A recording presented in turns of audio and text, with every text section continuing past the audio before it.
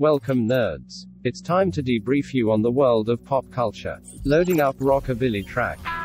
Now executing Order 66. Preparing updates on movies, TV, wrestling and more. ANS 5.0 activates in 3, 2, 1. Welcome to the Amazing Nerd Show. Hey, this is Damon, and welcome to the Amazing Nerd Show.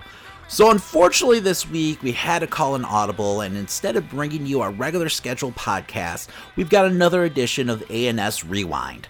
This time around, we're going to feature our countdown for the best of 2021 in everything from film, TV, wrestling, and more.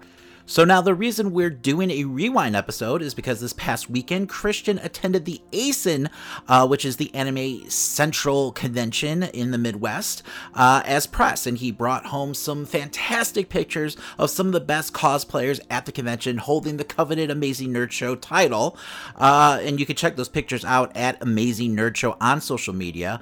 But along with those awesome pictures, he also brought home a case of COVID. So luckily, he was fully vaccinated, so while he is miserable right now, he should be okay in the long run. Knock on wood, get well soon, Christian. But since Christian is the guy who edits the show, I didn't want to make too much work for him this week. So I'm just going to go ahead and share my first impressions of the first two episodes of Obi-Wan, since it did come out early, which was a huge surprise and a welcome one.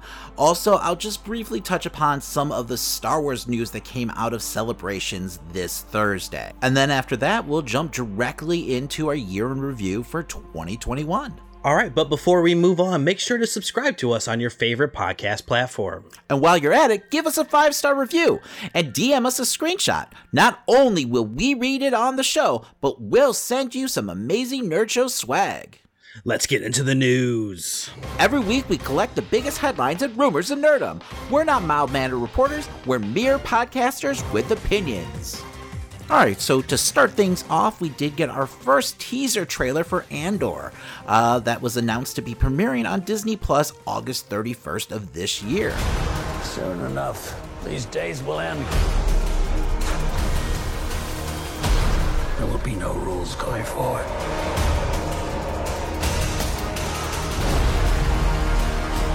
People are standing up.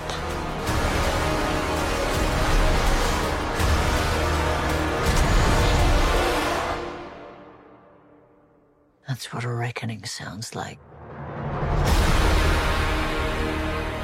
So the series was created by Tony Gilroy, the writer of Rogue One, and we'll see Diego Luna reprising his role as Cassian Andor. So I'm not going to do a full breakdown on the teaser because it's just that, a teaser, but I did want to briefly talk about it because I really dug it. It had this really ominous feel to it.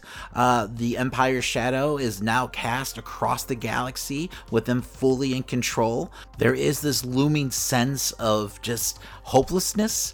We see a lot of different planets and a lot of different locations.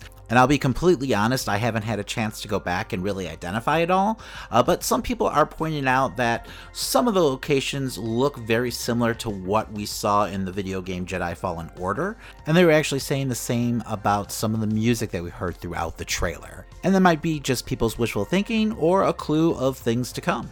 But like I said, it's a pretty quick teaser. We see a lot of people kind of scrambling around, looking like maybe they're in danger and, getting ready to hide, or maybe perhaps preparing for something. We do get to see some Death Troopers and some Imperials, some of them in fancy new looking uniforms.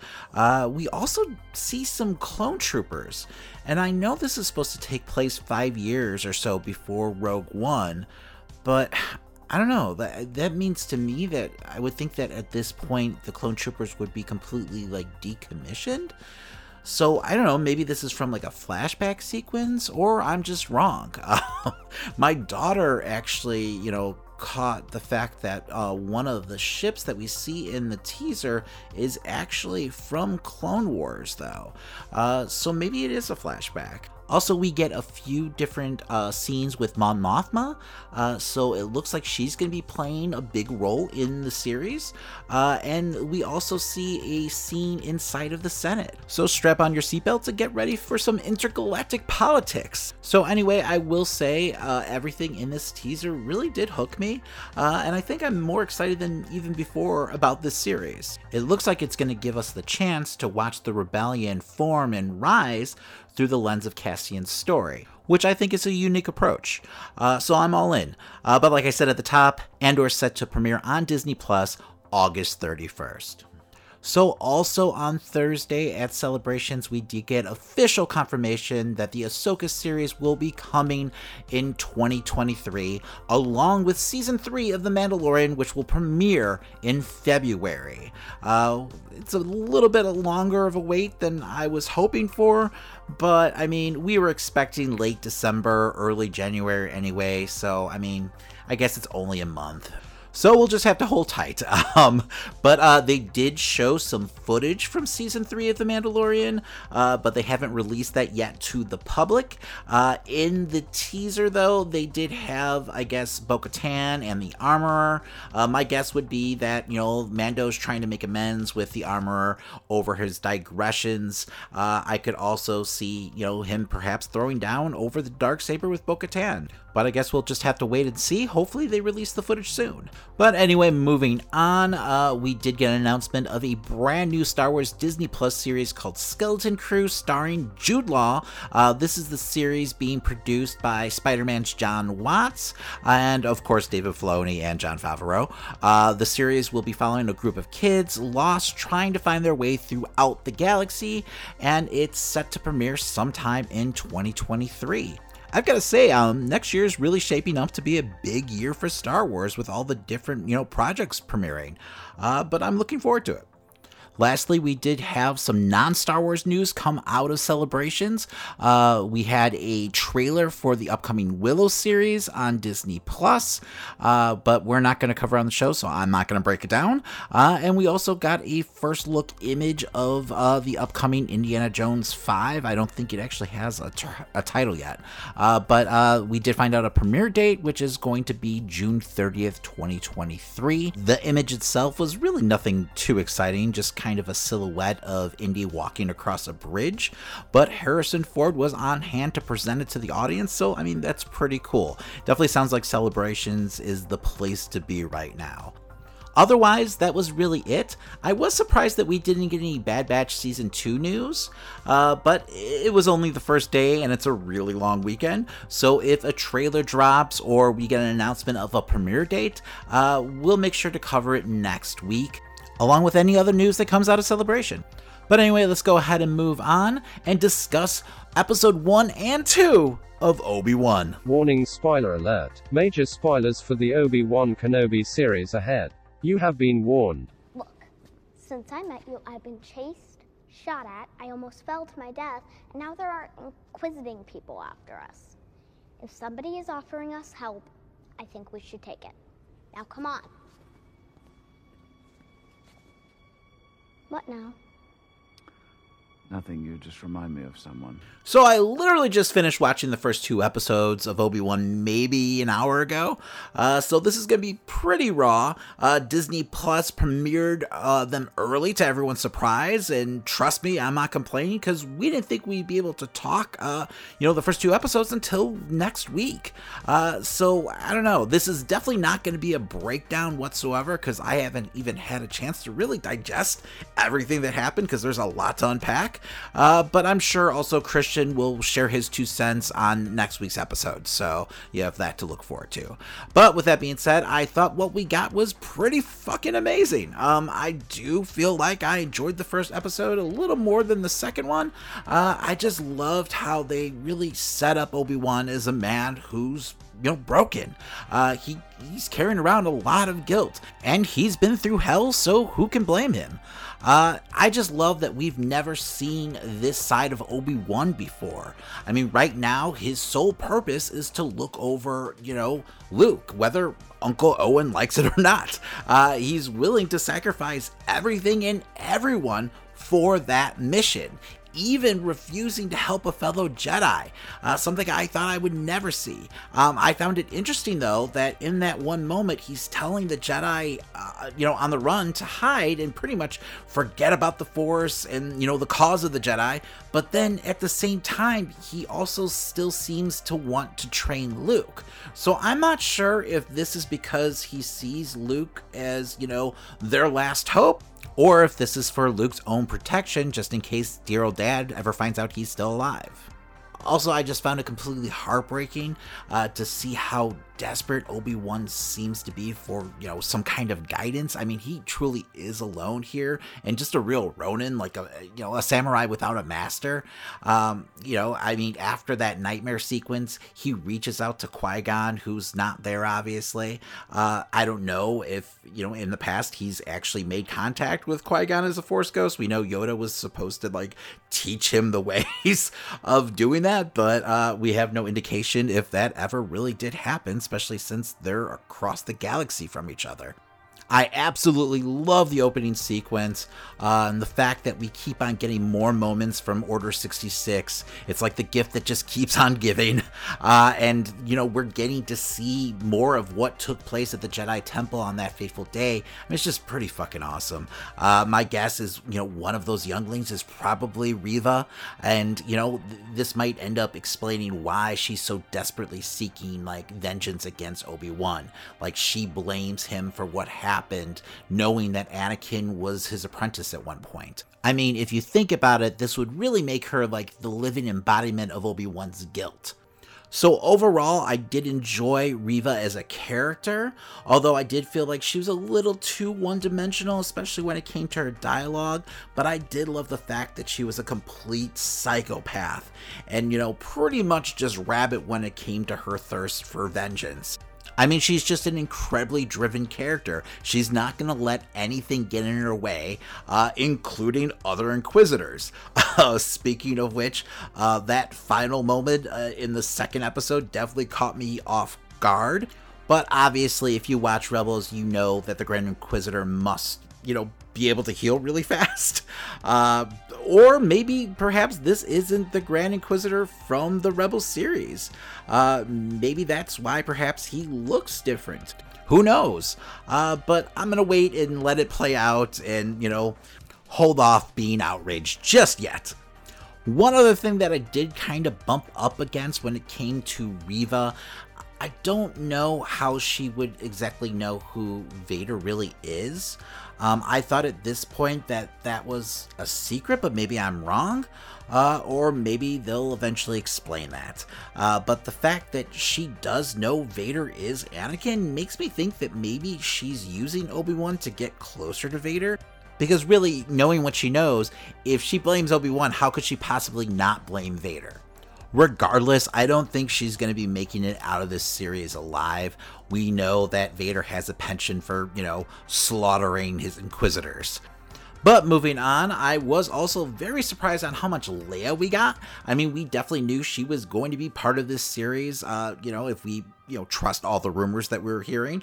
But she was a huge focus on the first 2 episodes. I thought she was casted really well, and I thought they did a great job of really capturing the spirit of the character. She had some very touchy moments throughout both episodes. I mean, yes, she's a little annoying during that whole chase sequence, but I mean, that's how a 10-year-old would probably react to that situation, so it didn't bother me too much. Speaking of the chase scene, initially I was into it. It felt very John Wick, having the entire city looking for Obi-Wan and Leia, but man, just way too much parkour for my taste.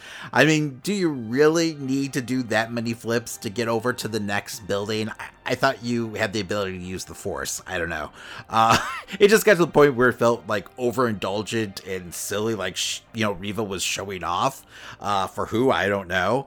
But on the other hand, when it came to the action, I really did enjoy Obi-Wan's fighting style when it came to hand-to-hand combat. I liked how defensive it was in nature. I thought it just made perfect sense for a Jedi. And while I wasn't the biggest fan of the chase sequence, I will say I feel like the best moment of episode 2 did come during this sequence, when, Obi-Wan did finally choose to reconnect to the Force to save Leia. The fact that in this moment a wave of pain seems to kind of wash over him tells me that staying disconnected from the Force wasn't just about staying hidden from, the Empire. And I know that I said the second episode was my least favorite of the two, but you take this moment and you add it with the moment of Obi-Wan realizing that Anakin is still alive, and then seeing Hayden Christensen in the tank as Darth Vader, awakening, feeling Obi-Wan's presence. I mean, goddamn, that's got to be up there with like the holy shit moments of the year so far. So my hat's definitely off. But anyway, that was just my initial impression of the first 2 episodes. I thought this was a fantastic way to start off the series. And my guess is when I rewatch these episodes over the weekend, I'll probably find a few more things I want to bring up next week when Christian comes back, and, we'll do a full breakdown of episode 3, so make sure to join us. But also, let's hear from you guys. Reach out to us at Amazing Nerd Show on social media and tell us how you're feeling about the series so far. We want to hear from you. But without further ado, let's go ahead and jump into our ANS Rewind as we flash back to our year in review from 2021. The Amazing Nerd Show presents a look back at 2021. All right, Christian, so before we get into our year in review countdowns, let's do our traditional best moments and worst moments of the year in nerd culture. I mean, this year's definitely been all over the place. Do you have anything that just jumps out to you as like a best moment of 2021? Honestly, it's got to be all the Disney Plus content, Damon. As in like the Marvel shows, or? Well, yes, the Marvel and Star Wars shows that we got from this year. Gotcha. Well, I don't know. I mean, there's plenty of other things on Disney Plus. I mean, what about Raya and the Last Dragon? That was pretty awesome, right? Oh, yeah, that was a great movie. That was absolutely amazing animation in that thing. So, I mean, whatever. It's not just all about Marvel and Star Wars. I mean, it is on this show, but... No, I agree 100%. Like, Marvel especially, like, all the content that we got, from the MCU, it's just been solid. I mean, yeah, they're not flawless, but they haven't, like, fallen on their faces yet with any of their shows. Mm-hmm. So, I mean, I gotta give them a lot of credit, because they put out a lot of fucking shows this year, too. What, we got, like, 5? Just about, yeah. Right? But yeah, no, pretty fucking crazy. And there's tons more coming down the line, so that's definitely something to look forward to in 2021. For me, was theaters opening up again. Kind of, right? Yes. Because 2020 was a long, dark year. I mean, it was probably the longest period of time I've ever gone without going to like a movie theater and seeing a film. Mm-hmm. So just, being back, in the theater, with the, smell of stale popcorn in the air and, the warm glow of the screen. I mean, that has to be on my, best of 2021, even though it's been kind of a rough year at the box office. So, but also on that note, I've been kind of enjoying the day and date releases that, HBO and Disney Plus have been doing. I won't lie. Because, I mean, there are a few, like, lesser movies that I wouldn't necessarily go see, like, first weekend that I, like, caught right away. So that was nice, that convenience. I just hope that it's not killing, like, the movie industry. Yes. Well, it's just like I wouldn't have had time to make it to go see The Matrix. Like, the fact that I was able to watch that from home really made the difference. Especially because it opened up right before Christmas. So, yeah, no, absolutely. Exactly. So there is a convenience, to that. But it seems like that is going to be going away somewhat in 2022. But they do have a shorter release window now with, like, Warner Brothers. So it sounds like their films will be in the theaters for about, like, 25 days. And then they'll be hitting, like, HBO Max. At least some of their films. So hopefully that doesn't really hurt them, though, box office wise, because I definitely feel like, that release strategy did hurt a lot this year for them. So, because if you look at it overall, it really felt like the smaller films were suffering a lot this year. People were willing to take that risk and going to the theaters for, like, the bigger blockbusters like Spider-Man, but then a movie like West Side Story, like, no one basically showed up for. So yeah, which according to my wife was fantastic. So that's too bad. I'm still supposed to see that at some point, and I don't know. You're gonna be snapping down the aisles. I can see it now. Yeah.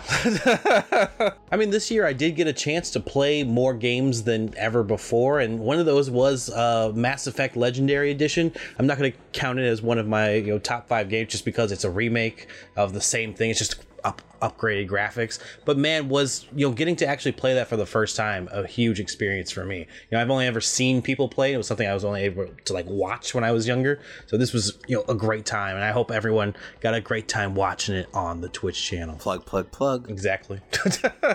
What's your Twitch handle, Christian, quickly? It's Amazing Nerd Show, David. No shit, huh? Hope you're not killing the brand over there. No, hope not too. But anyway, we'll talk more of our favorites, throughout the show during our countdowns. But, I mean, we don't like to usually focus on the negative, during our year in review. But let's go ahead and just talk about, some things that stuck out to us as, the worst of 2021. I mean, there is something that's been griping me, and that's starting to form into 2022 as an even bigger thing at this point. All right, Christian, so I'm on the edge of my seat. What would that be? NFTs, Damon. They are plaguing everything. I still don't even understand what those are. You just own a digital code that says that you own this specific item on the internet. I mean, listen, I'm a huge nerd who collects some stupid shit, okay? But, the whole NFT thing, to me, just feels like a huge scam. You're not really owning anything. Here, buy this jar of air from me. I don't get it. I'm having a hard time processing what it actually means. So, and I don't expect you to explain it all to me because I've read multiple articles at this point. But it's here, you own this digital image is pretty much it. I mean, yeah, you own the code behind the image that makes it, its own one-of-a-kind thing, because the image itself, yeah, it's all over the place, but this is the specific one that we've attached a chain code to that you own now specifically, and no one else can own that. Dude, that just sounds like a bunch of bullshit to me. That's you're trying to sell me some swampland, down south or something. That just I mean, I still don't get it, Christian. So other people could see this image, right? Yes. So what the fuck's the benefit of owning it? You're the only one that owns it. It's perception. It's perception of ownership. Think of it that way. If people value something and they feel like they own it, then it's worth more. That's what I get from it. Can they actually monetize this ownership? They can sell that ownership to someone if they want. Yeah. I think Kevin Smith actually sold a horror film that he'd made as an NFT, and then it gave the person who bought the NFT distribution rights. They actually own the film. Obviously they paid a crazy price for this, but then they get a fully profit off the movie then. See, that's interesting because there's reports right now about game studios interested in selling games as a whole as NFTs, and I'm like, well, how does that work? Could it work how this film is? Could they sell this video game from themselves, by themselves? Yeah. Do they have rights then? I don't know how that. I just don't get it. Yeah, at that level. Because I mean, that makes more sense. What Kevin Smith did with his film, because monetizing it somehow makes sense to me, where you now hold distribution rights, to whatever you purchased.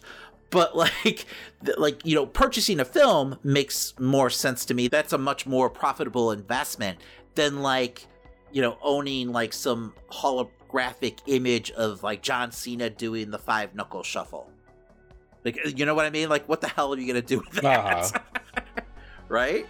I mean, that's not to say, listeners, if you want NFTs from the Amazing Nerd Show, just let us know.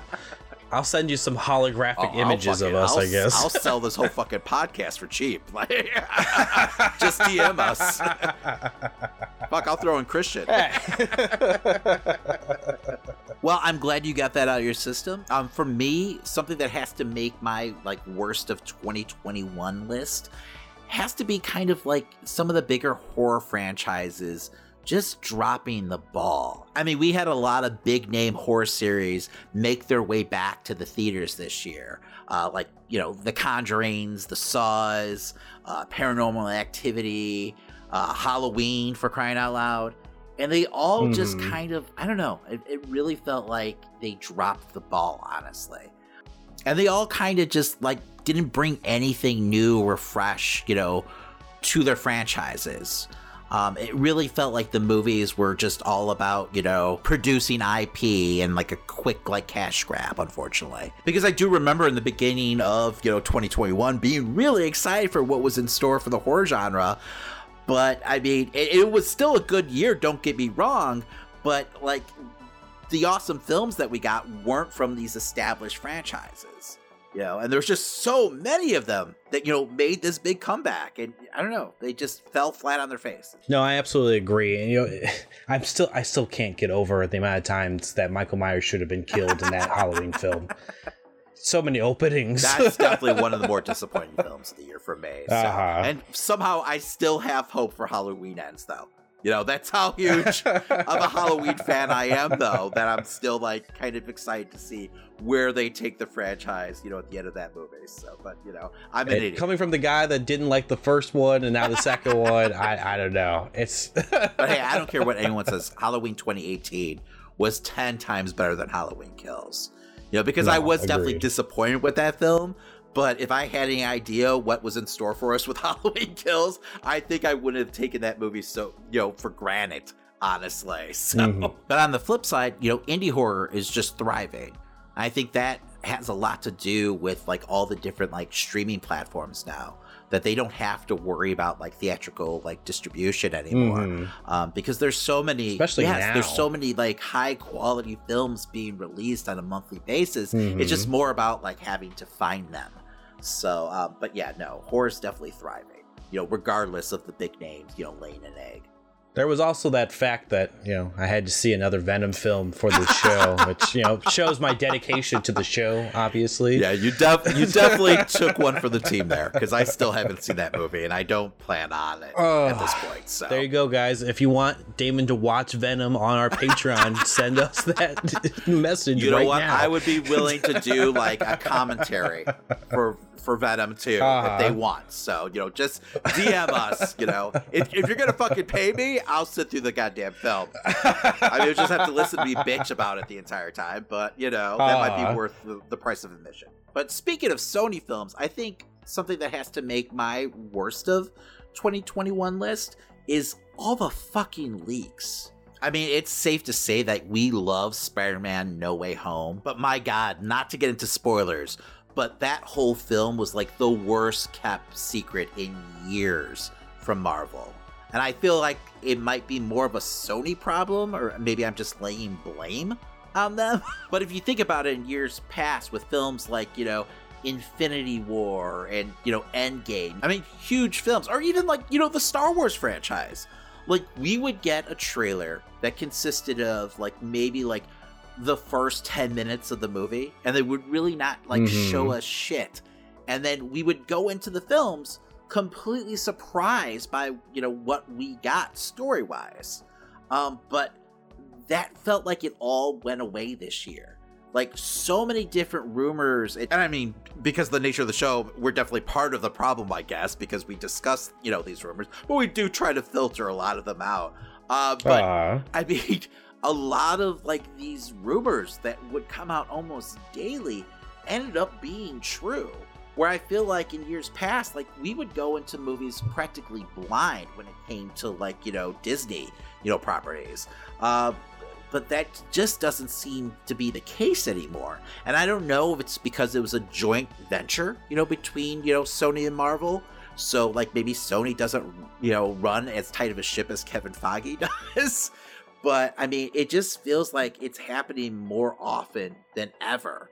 And it's unfortunate because think about, like, going into Spider-Man No Way Home and not knowing any of the big, like, plot points. And I mean, your jaw would be on the ground for, 3 hours, I mean, and I mean, I still obviously love the film, and I know you love the film too, but I feel like part of that experience was kind of robbed, from us because of all the leaks, which is just unfortunate.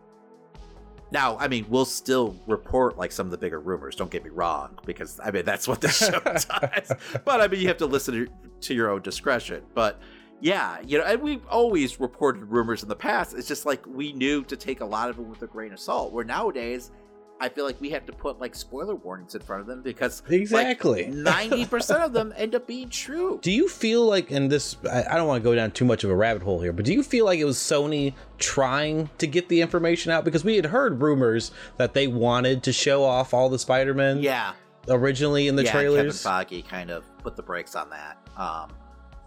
Absolutely. I agree 100%. I mean, I not to shit on Sony, but I mean, they definitely seem like they have a different idea of how to market their films. Mm-hmm. Where Feige and, Star Wars, like, they know part of creating a buzz is like giving fans like the bare minimal, because it just allows for everyone to go crazy with speculation. We even joked, I think last year, that it's going to get to the point where Marvel just releases a title card, for an upcoming film with the date, and that's it. Like, that's the trailer.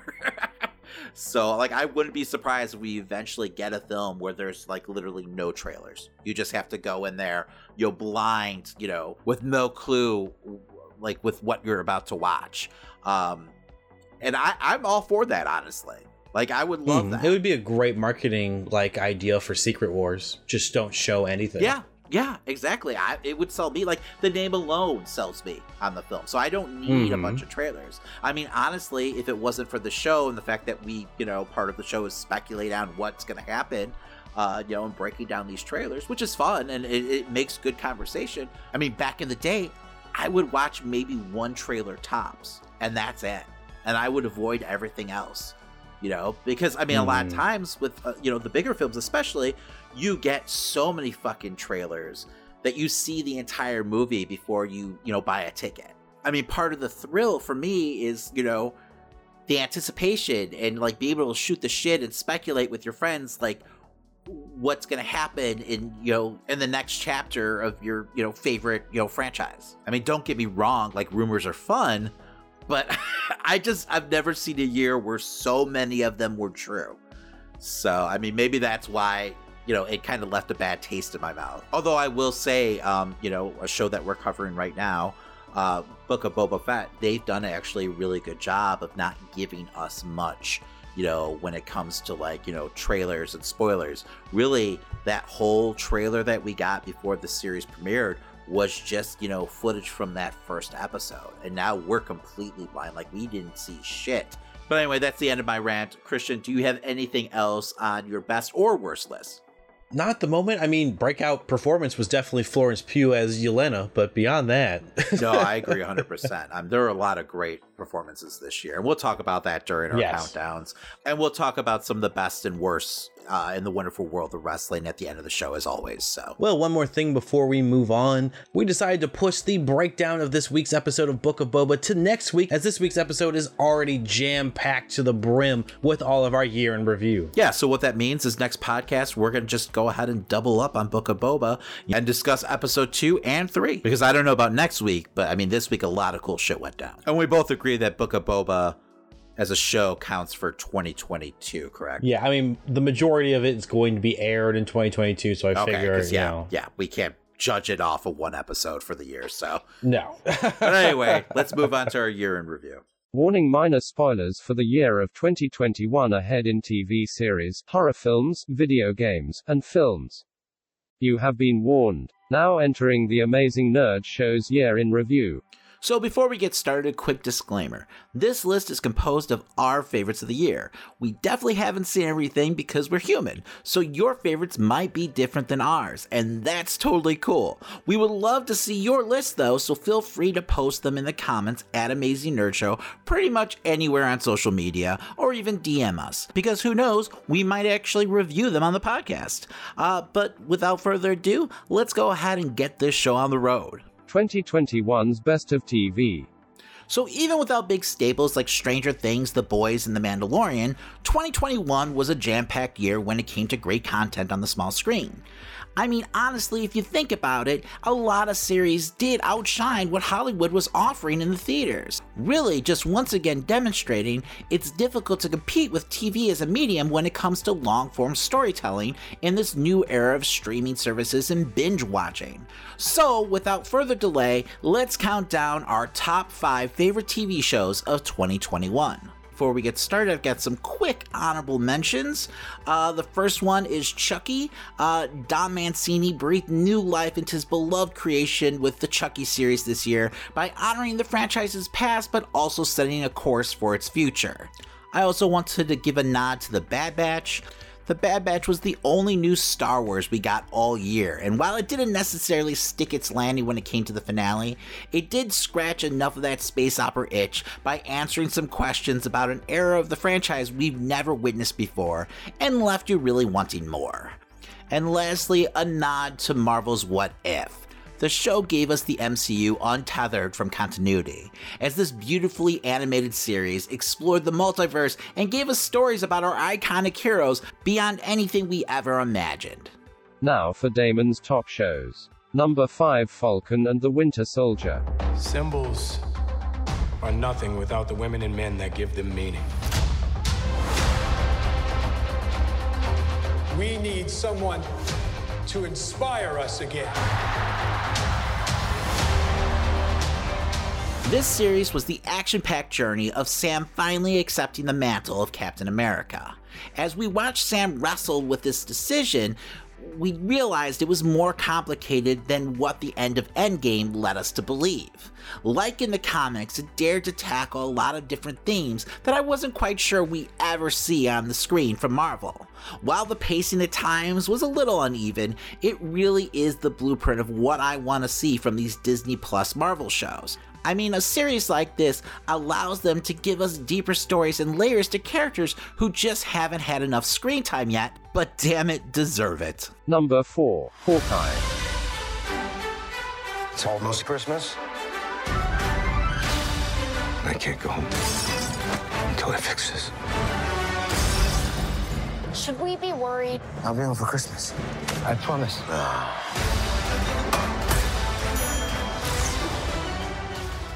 So much of what I said about Falcon and the Winter Soldier goes for Hawkeye. We finally, after a decade of screen time, got to know Clint Barton and what makes him tick. The action was top-notch, light and breezy, fun trick arrows and all, as we really got to witness how much of a badass Hawkeye actually is. And to top things off, we got the introduction of Kate Bishop and Echo into the MCU, and they did a great job of capturing the spirit of those characters from the pages of the comics. And oh yeah, did I forget to mention, fucking Kingpin showed up? I mean, what else could you possibly want from a series? Number 3, Midnight Mass. We are living in a miraculous time. You're gonna let me in. You're gonna let me in. I think I'm crazy. I mean, what's a little crazy between friends, right? So Mike Flanagan has apparently graduated from the Stephen King University with honors and can now channel the great author and create his very own Stephen King series without King himself having to write a single frickin' word. I mean, while watching the show, I kept on doing a deep dive on Google because I was so sure the series had to be based on a short story or a novel or a poem by King. But that wasn't the case. Midnight Mass is a slow burn mystery that engrosses you with its bleakness. It takes place in a small isolated town that so desperately wants to believe something special is happening that it turns a blind eye to the incoming storm. Filled with religious allegory that examines how misguided one can become if not careful by their own fate. And while the pacing won't be for everyone, Flanagan lets you get to know his great ensemble cast, so when the horror does go absolutely biblical, you are more than just invested. Midnight Mass yet again proves why Flanagan is a true master of the horror genre. Number 2, WandaVision. Oh, this is gonna be a gas! Where did you two move from? How long have you been married? And why don't you have children yet? Our story. I think what my wife means to say is that we moved from... Moved from where? Married when? Damn it, why? Oh, Arthur, stop it. Stop it. Stop it. Stop it. WandaVision was a breath of fresh air for the MCU. Unlike anything we've gotten before from the Mega Power franchise, it was definitely a risk that paid off and hopefully will lead to more daring storytelling in the future. This strange, quirky mystery that had everyone dissecting every scene weekly, trying to uncover the latest Easter egg and the secret of Westview, was really a story about grief. Wanda is a tragic character, and at this point has gone through so much in such little time, it's not surprising she breaks down. But with that being said, that's what makes it so uplifting to watch her overcome it all and find her fully realized self at the end. Although, on the flip side, and what makes this series so intriguing, is we could have just witnessed the origin story of the MCU's next big villain. And really, only time will tell. Number 1, Squid Game.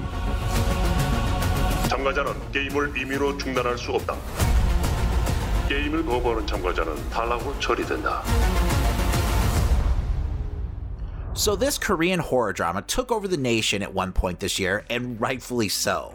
While at first glance, it would lead you to believe that Squid Game's appeal was all about the can't-look-away nature of blood and guts horror. And don't get me wrong, that's definitely part of the hook.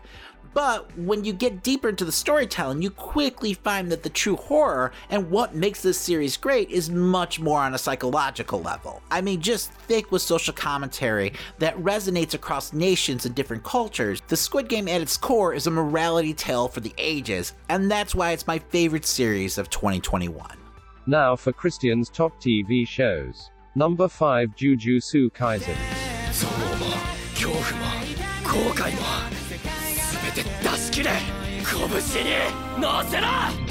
Anime is something I cover from time to time on the show, as I am an avid watcher, so when making my list for this year, I knew there was no way some anime wouldn't make it onto my list. And as far as shows that debuted this past year, Jujutsu Kaisen absolutely knocked it out of the park. From its animation to characters and story, this show felt like the beginning of the next big thing in anime, especially as far as shonens go.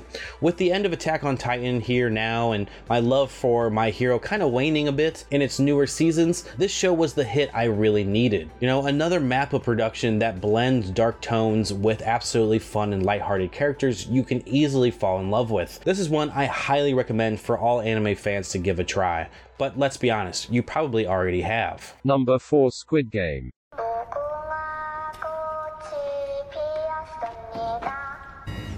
Squid Game took the internet by storm, and at first I thought it was just going to be one of those like fad shows, you know, made popular because of one crazy scene or another, but I was pleasantly surprised by what we got in this like emotionally driven horror tale all about class and society. Squid Game has a similar hook to franchises like Saw, where you the viewer will often put yourself in, you know, the character's shoes and, you know, really ask, how would I survive in this kind of scenario? With plenty of great horrifying moments, the show will have you binging it from start to finish. But in the end, it wasn't the violence I found myself enjoying the most. It was the stellar performances and character building that absolutely made me fall in love with it. It makes the show a must-watch for my top 5. Number 3, Loki. We protect the proper flow of time. You picked up the Tesseract, breaking reality. I want you to help us fix it. Why me? I need your unique Loki perspective. Do I get a weapon? Nah.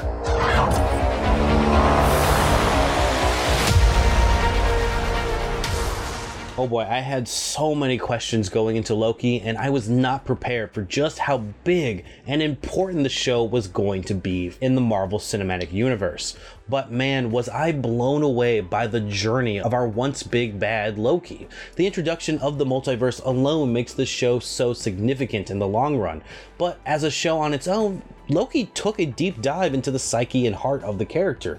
While there are some rushed story beats due to the scale of the show, the performances we got from Hiddleston and crew make this must-see TV.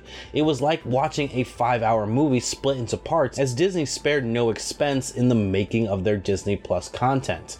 If you didn't love the character before, you surely will now with the Loki series. Number 2, Invincible. Why don't you meet the team after school? May we count on you in the future?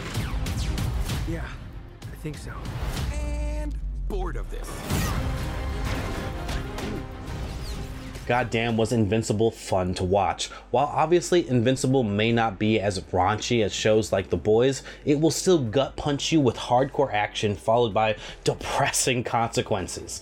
J.K. Simmons playing Omni-Man is an absolutely thrilling performance, on top of the compelling story of our main character Mark Grayson, as played by Steve Yeun. The entire tale just builds upon itself each episode, driving you to want more and more, as you wonder how these characters are going to react to the truth of the mystery that they're trying to solve. All the while, you get this, superhero coming-of-age story chock-filled with the harsh realities of what it means to be a hero. This show is brilliantly written and something you have to see for yourself. Number 1, WandaVision. Thanks for the lesson.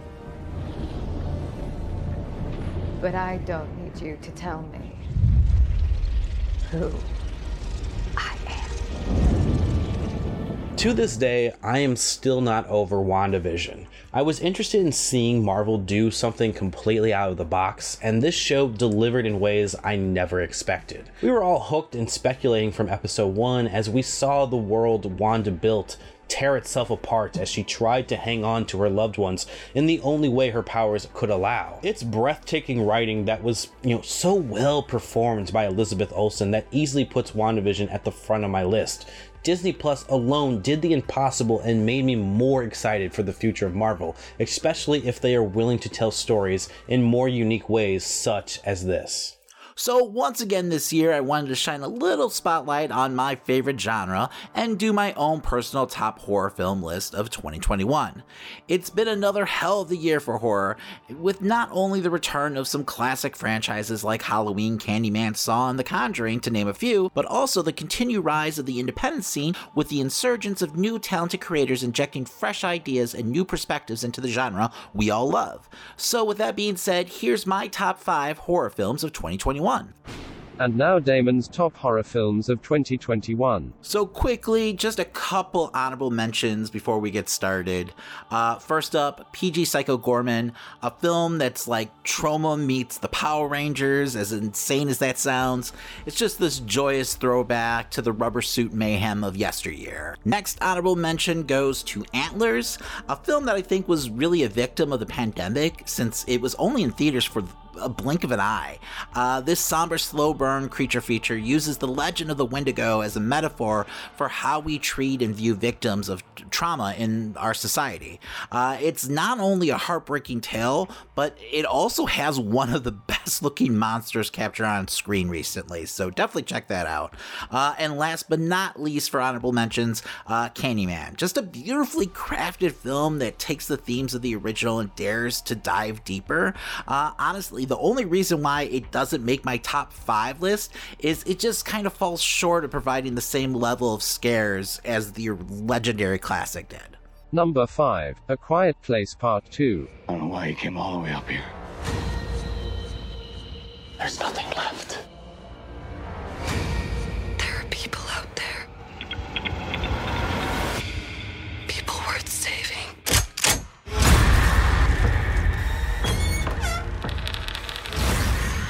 So the first 20 minutes of this film is more than worth the price of admission.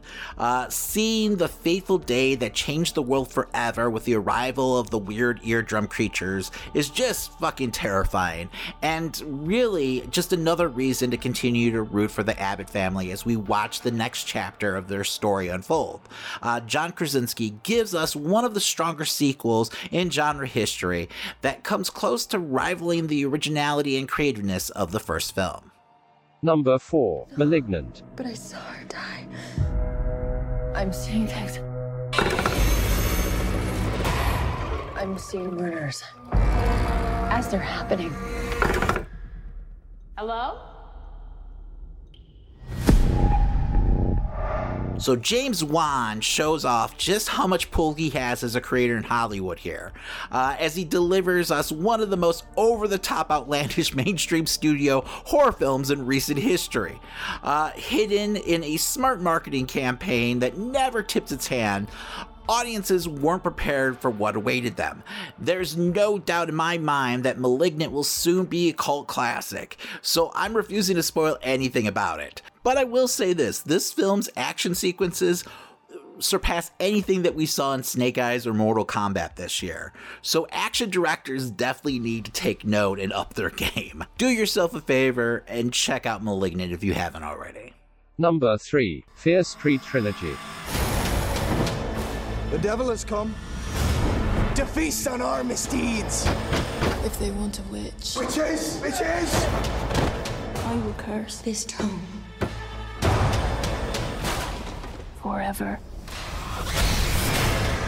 So I'm gonna cheat a little here, but what are you gonna do about it? It's hard to separate these films from each other since there were only like weeks in between each one of their premieres. But with that being said, nostalgia is a hell of a drug, and that's what this Netflix trilogy was selling, and I'll be damned if I didn't get hooked. The first entry was a little rocky as it seemed to be too hyper-focused on capturing the vibe of the 90s. But after that, director Lee Yanyak really hit her stride, not only by encapsulating the feel of some classic horror subgenres throughout the decades, but she also did it with a compelling modern story that actually had something to say and a group of characters that you quickly fall in love with.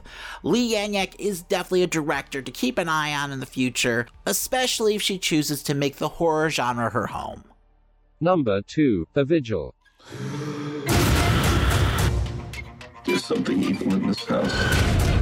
We have to go now. It won't let you leave. What won't let me leave? If you run out, the magic will make you crawl right back. Director Keith Thomas gives us a beautifully executed supernatural tale about a man struggling with his fate. Our main character begrudgingly accepts a job to sit vigil, which is the Jewish tradition of watching over a body until burial. What ensues is an atmospheric, claustrophobic nightmare that takes place over one night in one location, as we watch a man not only battle a demon for the soul of the deceased, but also for his own. The Vigil is the theater of the mind at its best, and that's why it's number 2 on my list. Number 1, The Night House. The harmless phantoms on their errands glide, with feet that make no sound upon the floors. We meet them at the doorway, on the stair, along the passages they come and go. Impalpable impressions on the air, a sense of something moving to and fro. David Bruckner's The Night House is a dark mystery wrapped around a story about how all-consuming grief and mental illness can be.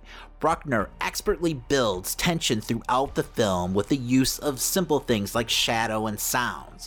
This minimalist approach to horror grips you and doesn't let go throughout the entire film. It's not only about what you see, it's more about putting you in the room with Rebecca Hall's character as she fights for her sanity. Speaking of which, Rebecca Hall is a tour de force in this film and delivers one of my favorite performances of the year by far. So the ending of the film will be divisive for some, but I thought it was absolutely brilliant, even though it kind of hovers over you like a dark cloud afterwards. But that's what a film that truly resonates should do, and that's why I have to choose The Night House as my favorite horror film of 2021. Definitely go check it out. And now it's time for Christian's top 5 games of 2021.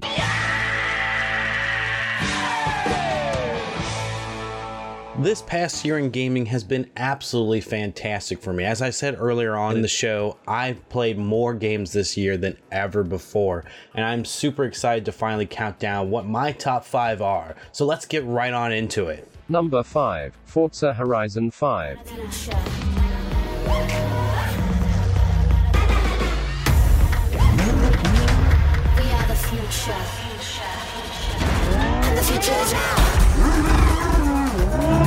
So to be honest, I had really been needing something a little different in my gaming catalog the past few months. And while sports games tend to be something I only dabble in a little bit, no racing game out there quite hits like Forza Horizon these days.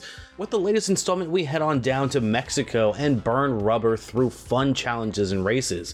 While there still could be some tweaks to the AI in the game, I found myself enjoying the Simcade style racer even more than Forza Horizon 4. With the continuation of Forza's stunning graphics and solid gameplay, it's definitely a game to check out, especially if you're looking to get into the racing game scene. Number 4, Halo Infinite. The Banished are planning to fire this ring. We need help, not heroics. We protect humanity, whatever the cost. But this wasn't the mission. The missions change. They always do.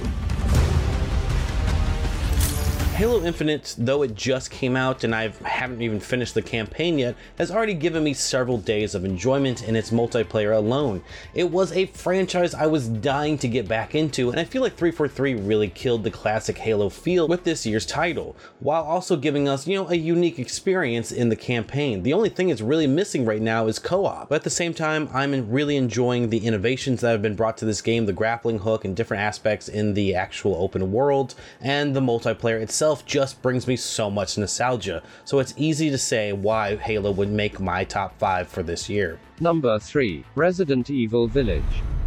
There is no safe! Every sorry bastard out there has been ripped in half. Tomorrow we'll all be dead. No, let me go! Chris? What the hell? Why? Ethan Winters. Ethan Winters. Mr. Winter. Ethan Winters. Ethan. Poor Ethan. Ethan Winters. Welcome. Looking back, Village was probably my most anticipated game of the year, having been a big fan of Resident Evil 7's return to horrific form, and while 8 isn't nearly as scary as 7, it was still an incredibly fun experience with extremely memorable characters and performances. This version of Resident Evil is something I could see living on in comparison to those games like Resident Evil 5 and 6. On top of that, Resident Evil 8 just kept on giving with addicting modes like Mercenary Mode after beating the main campaign, and with DLC in the future, I'm definitely going to be replaying Resident Evil sometime this year. Number 2, Deathloop. Everybody chose to be here, Colt. Blood on the mind, life on dice, call it paradise. Nobody's gonna thank you for destroying paradise.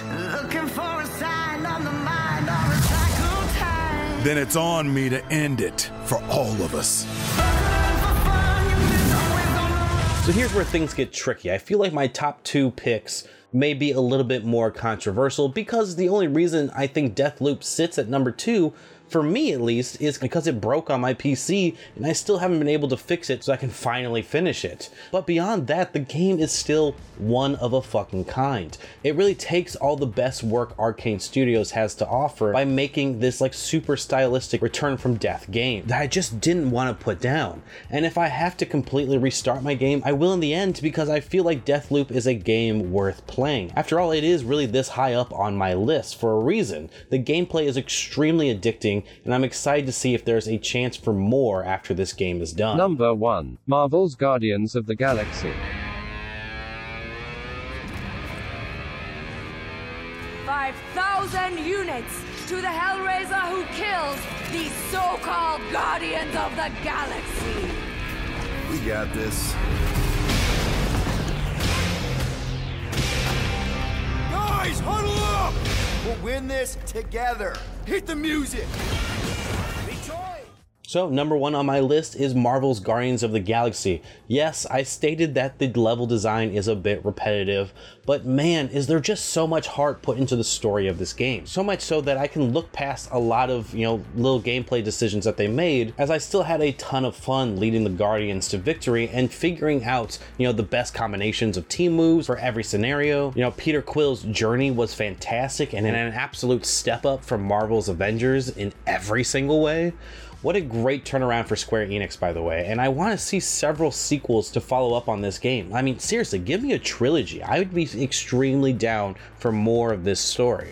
But just like that, that does my top 5 games of this year. If you're interested in watching me play any of these games, you can check me out on Twitch, baby. The Amazing Nerd Show goes live every Thursday through Sunday with stuff like our own wrestling universe, tons of role-playing games, tons of first-person shooters. I'm definitely more of a single-player kind of guy. So if that's your thing, definitely check us out on Twitch. And consider helping support the show by subscribing, maybe using your Amazon Prime account for free, as that will help me continue to build that show up and be able to play even more games just for you guys. And now a quick word from our sponsor, Manscaped. Summer is coming, the sun is shining, shirts are off, and your balls are smooth. You heard that right, your friends at Manscaped are here to make sure your beach balls are smooth as Floridian sand. In the summer, you want to kill some cold beers and barbecues, not kill the vibe with pubes peeking out of your swim trunks.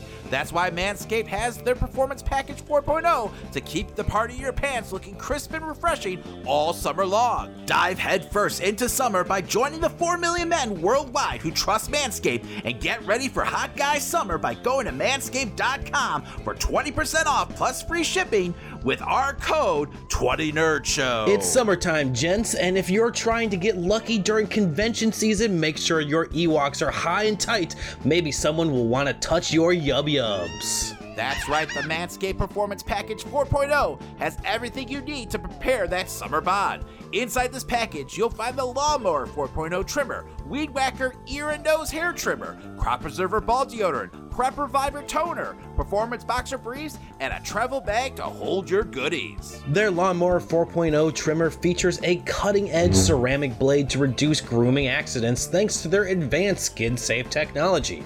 The Lawnmower 4.0 has a 7,000 RPM motor, a new multifunction on-off switch can engage a travel lock, and gives you the ability to turn the 4000K LED spotlight on and off when needed for a more precise shave. And did I mention this trimmer is waterproof too? From the shower to the lake, from your chest scruff all the way down to your ball throw, the Lawnmower 4.0 is the best trimmer around. Once your downstairs weeds are taken care of, look after the rest with Manscaped's liquid formulations. Before heading outside, use the Crop Preserver ball deodorant to stay cool in the heat. With a soothing aloe vera formula, it's the best in the business for below the waist freshness. This clear drying formula will keep you in tip-top shape even at the hottest barbecue or the longest convention line. And Manscaped's even throwing in 2 free gifts with their Performance Package 4.0, the Manscaped Boxers and the Shed Travel Bag that will bring your comfort to another level. Want to take your grooming game even further? Take a look at Manscaped Shears 2.0, a package that has everything you need to look pristine: nail cutters, tweezers, and grooming scissors. With the Performance Package, your balls will be ready to impress, but make sure you cover the rest with the Shears 2.0, and you'll be ready to perform from head to toe. So listeners, get 20% off plus free shipping with our code 20NerdShow at manscaped.com.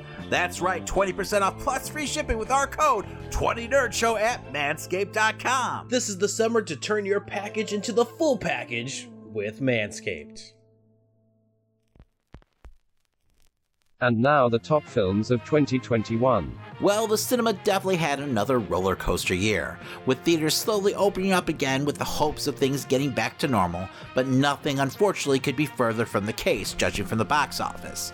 Moviegoers' taste in films over the course of the pandemic seemed to be as fickle as ever, and with some of the studios using the day-and-date release strategy, who could blame them? But just because studios didn't rack in the normal bundles of cash this year, doesn't mean there weren't some fantastic films released to discuss. So let's go ahead and jump into our top 5 films of 2021. And now, our feature presentation.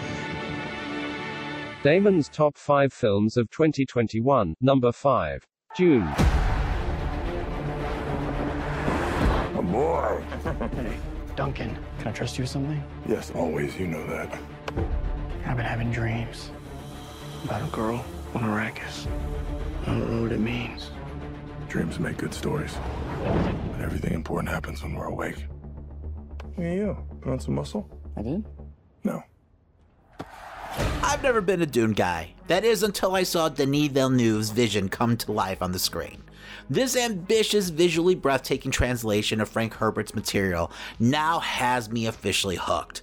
Dune feels more like an experience than a film, and while part of that might be because it comes off as incomplete because of the way he chose to tell the story, I think it more had to do with Villeneuve's willingness to break with the spoon-fed formula of Hollywood blockbusters and just trust the material to engross the audience. So here's to hoping that part 2 gets here sooner than later. Number 4. Shang-Chi and the Legend of the Ten Rings. How did you find me? I always know where my children are. Me against the world, I got my back against the wall. Seems like a nice fella. It's time to show the world No, I'm hellbound, but I'm well now. who I really am. No one will ever stop. Shang-Chi is one of the best origin stories the MCU has ever produced, and it feels like the true start to Marvel's Phase 4. It introduces fans into a new fantastical mystical world that is filled with not only great performances, but some of the best fight choreography Marvel's ever put on film. Yet another heartbreaking story from Marvel about how grief can tear people apart, Shang-Chi gives us one of the MCU's greatest villains yet, in the form of Wenwu, played by the great Tony Leung. Also, Simu Liu really owns his role as Shang-Chi and brings a certain charm to the character that really allows you to relate to him as we watch him try to fulfill his destiny. At the end of the day, this film not only had me excited for the future of the MCU, but also for what's next for Shang-Chi as a character. Number 3. Suicide Squad. All right. Let's get it. This is suicide. Well, that's kind of our thing. I'm a superhero!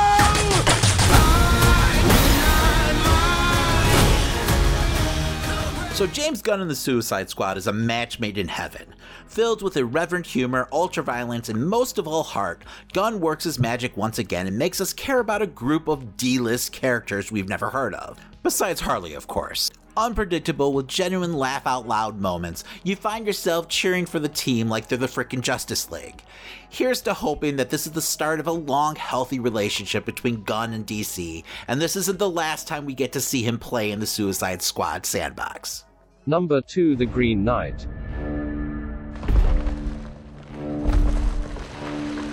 O greatest of kings, let one of your knights try to land and blow against me.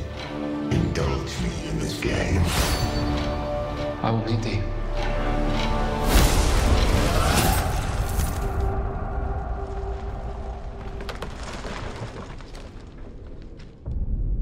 One year hence.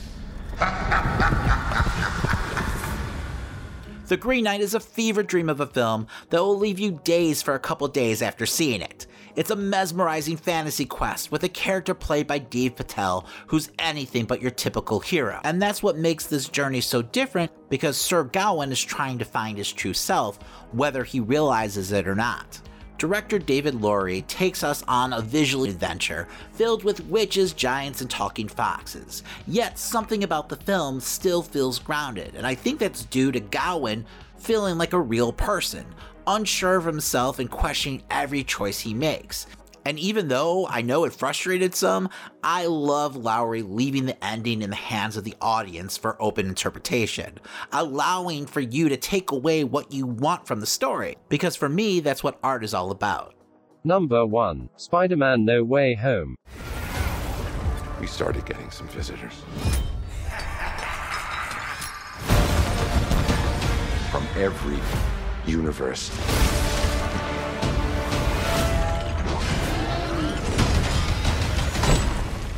So it's rare that a film as anticipated as Spider-Man No Way Home manages to live up to the hype, but damn it if that wasn't the case here. In fact, it might have actually exceeded it, filled with jaw-dropping moments that in your wildest dreams you never thought you'd see on film. And somehow they make it all work. But when it comes down to it, what makes Spider-Man No Way Home an amazing, pun intended, film is it's where Peter learns the true meaning of being a hero. The MCU finally gave their Peter the origin story he's been missing all these years. He learns to sacrifice for the greater good. So yes, seeing old friends show up that we haven't seen in years is awesome, but watching Peter learn his most important lesson as a hero is by far the film's greatest achievement. And that's why No Way Home takes the #1 spot for my favorite film of 2021. Now for Christian's top 5 films of 2021. Number 5, The Green Knight. From stone. But this is not that king. Nor is this his son. Let me tell you instead a new tale. I'll lay it down as I've heard it told. Its letters set, its history pressed, of an adventure brave and bold. For my number 5, I went with The Green Knight, a film that used beautiful visuals to throw you deep into a dark fantasy tale. With a main character you can easily relate to and put yourself in their shoes, it was not hard to get completely enveloped by such an interesting take of Sir Gawain and the Green Knight. I was impressed by the artistry of the cinematography, as most of it has really stuck with me throughout this year, and I believe its story was expertly written in a way for the viewer to decide the true outcome of our knight's story. Absolutely a fantastic film that you should check out. Number 4, Demon Slayer Mugen Train.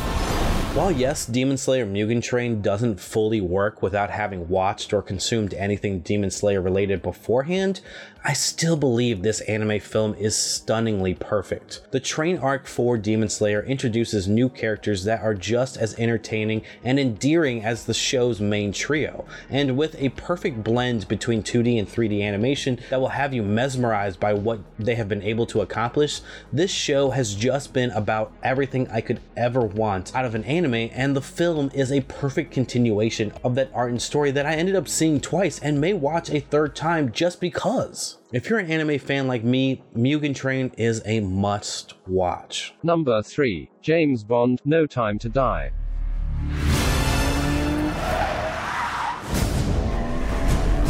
Why would I betray you? We all have our secrets. We just didn't get to yours yet. Daniel Craig's Bond has felt like the most grounded version of the beloved super spy, even with, the sometimes equally ridiculous villains we're used to still playing a part of these films. And with Craig's departure from the franchise came what felt like a culmination of all the best Bonds, while also telling a much deeper story than we normally expect from an action thriller such as 007. No Time to Die truly completed this Bond's arc, taking, elements of everything we had gotten up to that point, and really capitalizing off the acting skills of Craig that gave us a good look into the mentality of a man who had been through as much as Bond has. This was seriously one of the best Bond experiences yet, and I definitely recommend watching all of Craig's Bonds, even if you weren't all that interested in the overall franchise of James Bond to begin with. Number 2, Spider-Man No Way Home. Can't believe I'm in the Sanctum Sanctorum. Neither can I. So, how did you know you were made of magic? Because my Nana says that we have it in our family, and sometimes I get these tinglings in my hands. You should talk to your physician. No Way Home was a film we dreamed about as kids. Sony and Disney put together a story that captivates the imagination, using one of Marvel's biggest heroes ever. So it's no wonder the film shattered records at the box office, even in this pandemic era. People had been speculating and trying to figure out what was going to be in this film before writers even typed the first word. But somehow they still delivered even with the enormous amounts of hype surrounding this film. Holland again kills it as Peter and represents a fully realized Spider-Man, and while this is the end of a trilogy, it feels like only the beginning arc for this Avenger. Number 1, Suicide Squad. 3, 2. What are you guys doing? What? We're here to save you. You were gonna save me? It was a really good plan, too. Well, I can go back inside and you can still do it. That's patronizing. I'm so sorry. Harley Quinn. Bloodsport. If someone asked me what my ideal movie is, it would probably sound something like James Gunn's Suicide Squad. Killer action sequences, amazing amounts of gore, incredibly entertaining and funny cast, unpredictable fates for all the characters as well, plus it's well balanced, allowing every character and actor to strut their stuff. This movie had it all for me. I left the theater smiling the entire time. That's right, Christian the Living Eeyore left the film smiling a wide-toothed grin. That's just how much fun I had with this movie. And I really just can't wait for more James Gunn DC projects. Like, I'm super excited for Peacemaker now at this point. Suicide Squad in general was more than my movie of the year, as it was literally one of my biggest highlights altogether for 2021. But that completes our top films of 2021. Now let's move on to wrestling. It has begun. I have begun to heal myself. You didn't cast me from your heaven. You kept me from my home. You dared to stand between the Redeemer and his hot, flexible wife. And that is unacceptable. All right, Christian. So it was another crazy year for the Squared Circle. WWE was firing everyone. AEW was hiring everyone. Live audiences returned. Everyone's feuding on Twitter. I don't know, man. 2021 seems like probably the most chaotic year, in wrestling that we've had in a long time. WWE is still not done firing everyone. They literally just released a bunch of NXT talent this past week, including the likes of, Samoa Joe and William Regal. So it's just unfortunate that they're not in their most profitable year of all time, and that they have to, let all these people go, Christian. Well, that's how you stay profitable. Apparently. Firing literally 100 people. But if they keep this up, WrestleMania's main event's going to end up being Roman Reigns versus Michael Cole. So, the orange singlet coming back. Oh, God, that was awful. And that match was so long. Anyway, that's neither here nor there. But on the other side of the coin, it does worry me that, part of the plan here by WWE is to fire all these people to bankrupt AEW because Tony Khan can't just stop hiring people. He doesn't have enough TV time for this roster he currently has. And this week, he was already teasing another big name coming to the show. So, I just feel like you're going to have more disgruntled wrestlers who are, upset over TV time in the long run if you keep on hiring, big names like this. Dark and Elevation are great and all, but you need to either up the hours for Rampage or just stop hiring people. Yeah, because at a certain point, it's almost greedy. It's like, what do you do? You can't possibly have this many wrestlers on the roster and put together a coherent show. They hired Jay Lethal, and we haven't seen him since his first match on Dynamite, right? That was 3 weeks ago. So I forgot he was part of AEW. Although, with that being said, in all fairness, Tony Khan's, giant fucking wallet has led to some of the best moments of the year. Look at what we got with All Out, which has to be one of my all-time favorite pay-per-views at this point. Exactly. We saw the return of CM Punk of all people. Yes, which has to be one of the biggest moments of the year, when everything's all said and done. So, we had Punk on that show. We had a surprise appearance by Suzuki. That's another big, deal with 2021 is the fact that we've got this new open door policy, with AEW. So now, anything's really possible. But anyway, back to All Out, we had Ruby Soho show up, and then Adam Cole and Bryan Danielson. So, I mean, you don't get bigger than that. And, I mean, the show was also filled with awesome wrestling. So just, I mean, fantastic matches. Yeah. But yeah, no. So, I mean, maybe I shouldn't bitch too much about, you know, Tony's loose purse string. But since we're talking about positives, I mean, one of my favorite moments of the wrestling year was the return of live, you know, audiences. It just means so much for, you know, wrestling as a product to have a live crowd there. I mean, especially for shows like AEW. I mean, it just really just amplifies, you know, the feel of, you know, the product and, you know, the matches in general. And that really goes for WWE also. I mean, I can't imagine having to go back to, like, you know, more of those like Thunderdome shows at this point. So knock on wood, that won't be the case.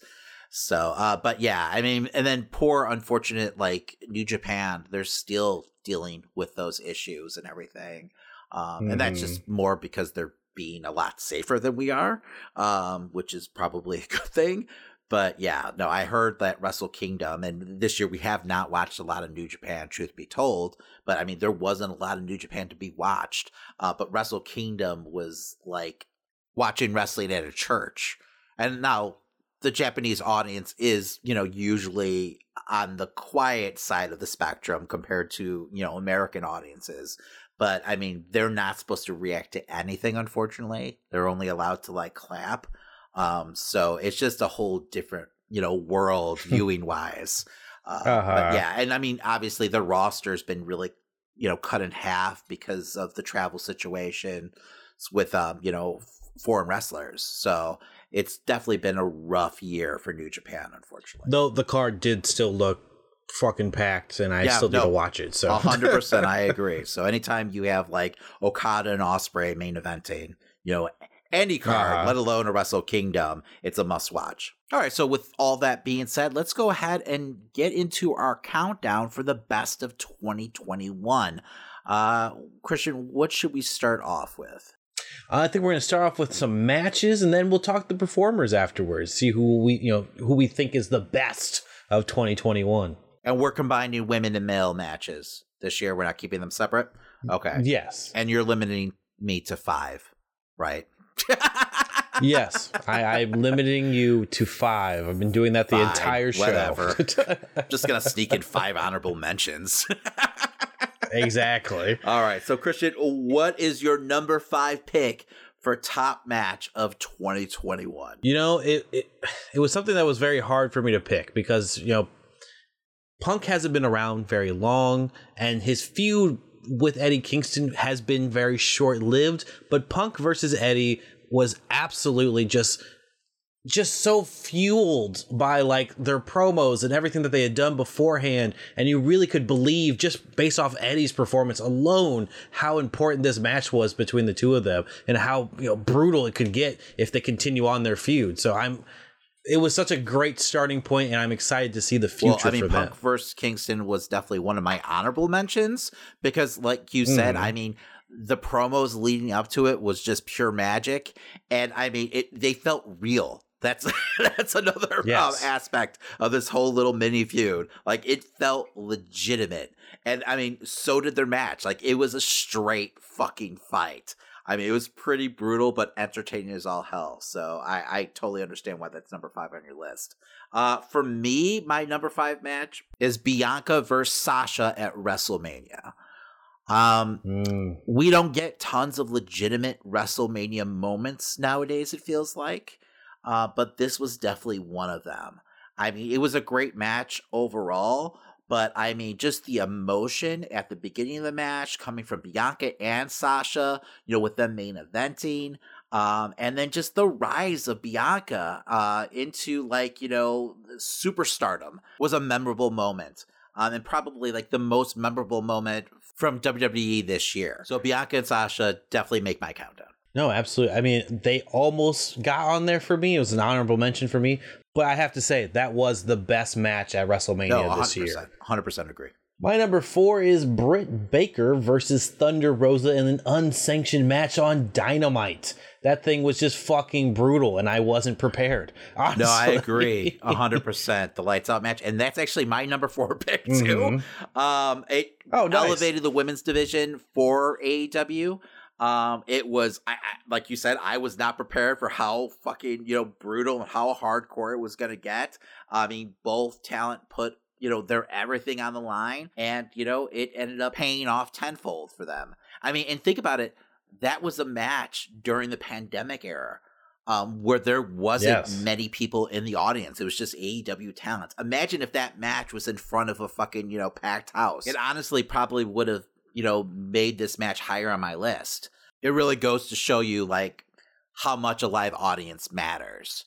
But, I mean, this did nothing but legitimize AEW's women's division and, legitimize Britt and Thunder Rosa as, superstars, and pillars, if you will, for the company. Exactly. And I hope that they really, push them forward in this upcoming year. I hope that, these two become, this massive feud again, and we get another match similar to this. Doesn't have to be an unsanctioned match, of course, but I hope to see their feud continue some point on, because they're just not showing enough women's matches in general. We've been saying that on the show. Like, absolutely. Right, and hopefully that changes, sooner than later. I do believe there's a rumor of their match taking place at Beach Break, but I could be wrong right now, so don't quote me on that. Although it does seem like Thunder Rosa is going to be preoccupied with Mercedes Martinez, because she did, have a confrontation with her this past weekend Dynamite. So we'll see if that's true or not. Yeah, and those matches are going to be crazy as well. Yes, I'm really looking forward to those, honestly. Mercedes is such a fucking talent. Well, for my number 3, I had Danielson versus Omega on Dynamite. Danielson taking Omega to that time limit draw. I mean, it really felt like there was a chance Danielson could have taken the title off him, and we got to see him in this new, like, revitalized state, it felt like, for Danielson. I mean, he just seems so liberated here in this company, and we're just seeing him put on these fantastic matches left and right. And, there's no one better to go up against than Omega in AEW. Yes, I agree 100%. I mean, it was an absolute dream match, but it really shows you the quality of matches we had this year, because that match actually did not make my list somehow. And I literally just double checked it as I was talking to you. I mean, it's got to be an honorable mention, but I do have a handful of matches that I liked better somehow. Speaking of which, what was your number 3? My number 3 is also Bryan Danielson, but this is Bryan Danielson versus Adam Page. This was the first time these two competitors touched in the ring, and they went to a 60-minute draw. It was just a great match filled with just fantastic storytelling. I mean, Bryan is just at the top of his game as a heel right now. And I don't know, you just feel like the fan support for Adam Page, and just their like love for the guy out there, just, wanting to see him succeed. And this was a hell of a first title defense for him. But yeah, no, I was at first when this match was announced, I was kind of, I don't know, I wasn't too thrilled about it, just because, not because I didn't think it was going to be a great match, but I just felt like it was really predictable that, Adam Page was going to win. But about halfway through this match, I was kind of convinced otherwise. I was like, holy shit, they're going to have Adam lose his first defense against, Bryan. And that's all, about storytelling here. And that's a real, credit to the talent that they were, able to convince me otherwise. Obviously that wasn't the case, and they went to a time limit draw. I mean, we don't get many 60-minute matches in wrestling nowadays. So, I mean, that let alone is a huge deal. But the fact that they were able to keep the energy up through the entire match, and keep that intensity level up throughout the 60 minutes is just an impressive feat. I mean, this whole match was high motor, and it says a lot about the condition, both wrestlers are in. And it just got me really excited for the potential of Adam Page, as a champion in AEW, let alone that we get to see, Bryan Danielson week in and week out wrestling nowadays. It just really added credence to, everyone being excited about Bryan Danielson, being in AEW because it's him now unchained. And it at the same time got me excited for, Page's run as a champ and like all the potential that's there with him, because he's still like a really young guy. Like he just turned 30. So, I mean, if he's putting out matches like this, like what's he going to be like in a couple years? I mean, the sky's the limit. And I mean, to speak even more on the greatness of Page, my number 2 is Page versus Omega at Full Gear, where, we saw the manifestation of his own destiny, claiming the throne and claiming the title from Omega. Seeing that storyline build from day one of the company to actually even getting to see one of the matches where they were tagging together and, seeing that, those little moments of story just here and there, like over 2 years of this company, finally bringing Page to the title. I mean, what a way to pay off the entire event. I think the only thing that doesn't make this my number 1 match is just because I knew what the outcome was going to be. But either way, the storyline is fantastic.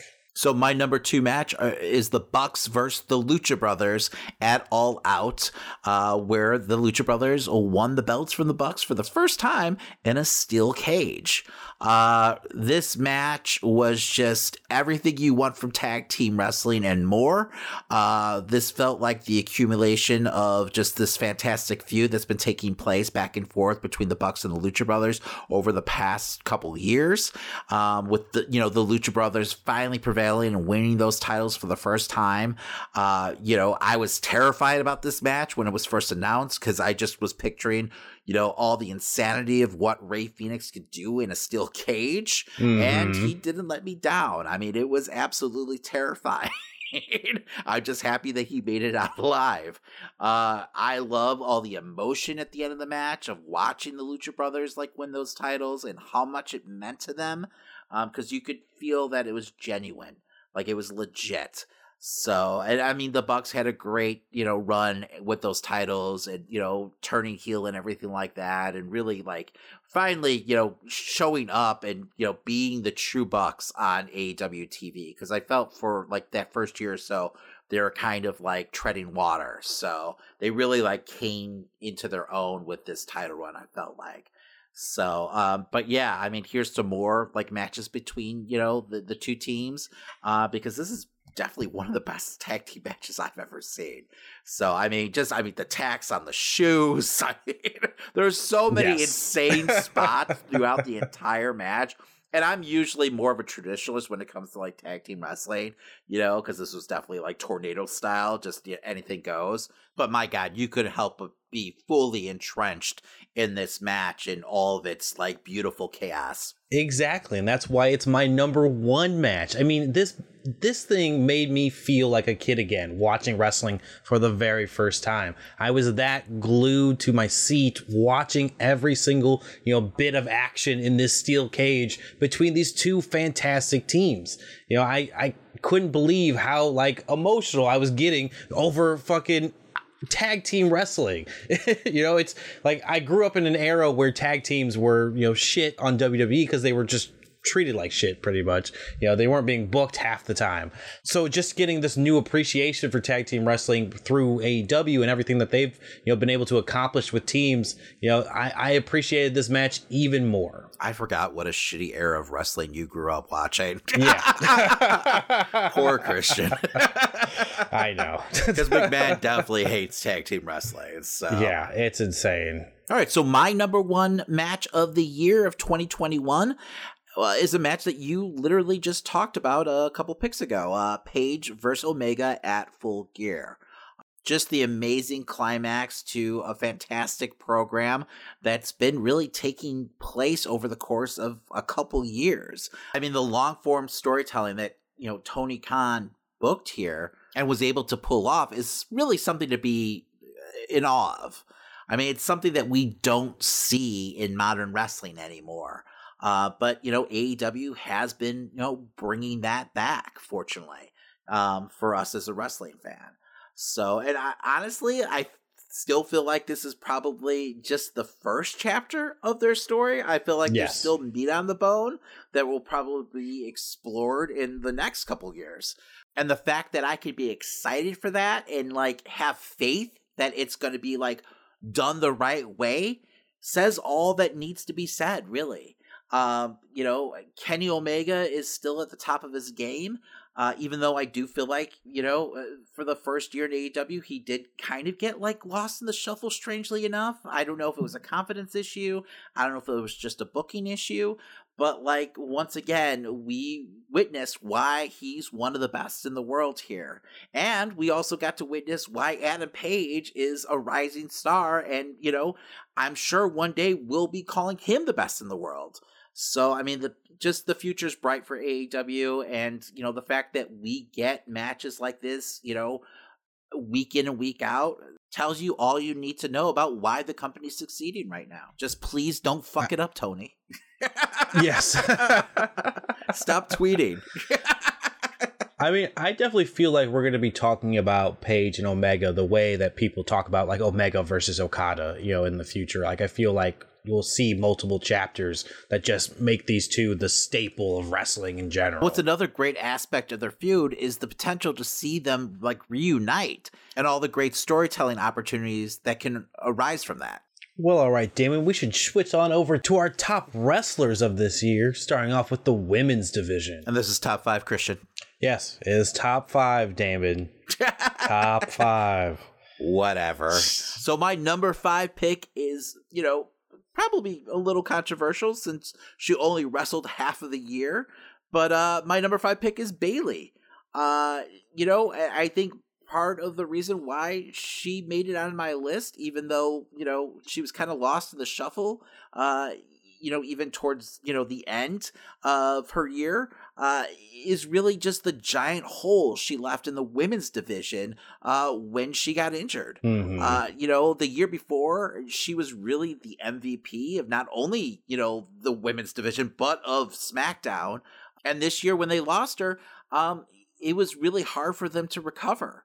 So, I mean, Bayley, just everything she's done with her character and her heel persona, I mean, needs to be applauded. And, I can't wait to see her, make her return to the ring, hopefully sooner than later. No, Bayley is absolutely a great choice. For my number 5, I actually went with, someone I think who has a lot of a potential, who's just been building up throughout this year, and that's Chris Statlander. At the beginning of this year, I definitely had some high hopes for her, in the company. I thought, she had shown quite some potential in the year prior. But this year, for sure, she has definitely shown that she might be, the next women's champion in the upcoming year. She has an opportunity to eventually go up against the likes of, Thunder Rosa and Britt Baker and have fantastic matches. And I think, we'll see more of that as this upcoming year comes by, as long as, they allow for screen time, of course. Yeah, I mean, and if you think about it, Statlander already had one of Britt's best matches of 2021.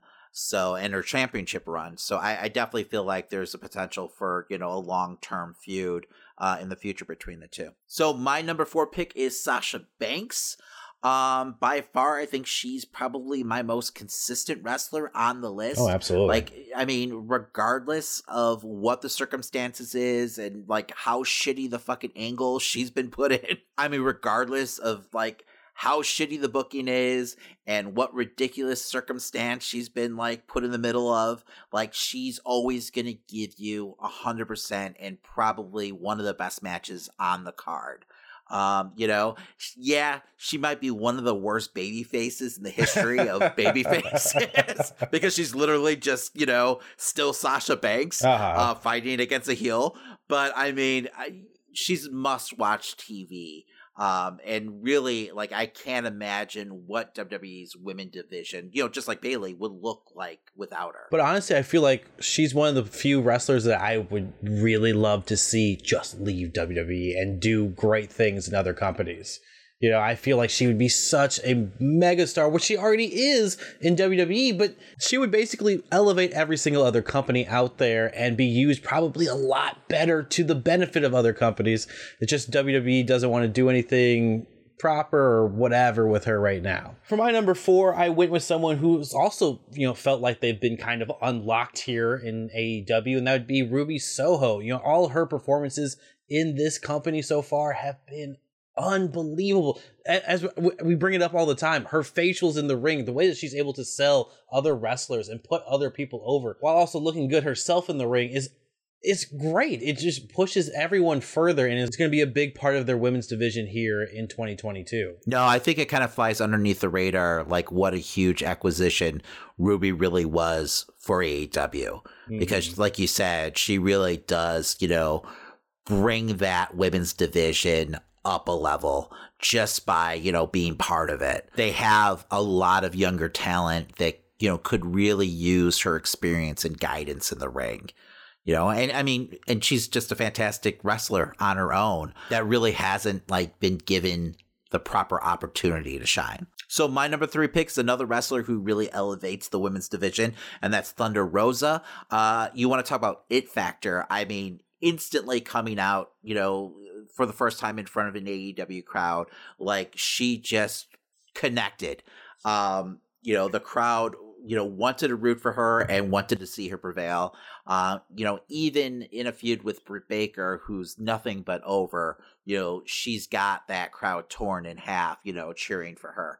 She's an experienced, seasoned veteran who not only draws eyes, to your product, but also can be the face of the company. For my number 3, I had Bianca Belair. And honestly, if you had asked me at the beginning of the year, I would have thought Bianca Belair would be my number 1. She had the title taken from her by Becky Lynch, and it just went downhill from there. But everything before that just was unbelievable. She just felt like she was going to be the top star of WWE's women's division going forward. I thought her and definitely Rhea Ripley were going to be, the 2 big pillars going forward for the women's division in the WWE, and it just didn't really get to go there. But what we did see from her was absolutely unbelievable, and I've enjoyed her entire career up to this point. So I'm hopeful for a better future down the road anyway for her. No, absolutely. I would love to see her get back on track.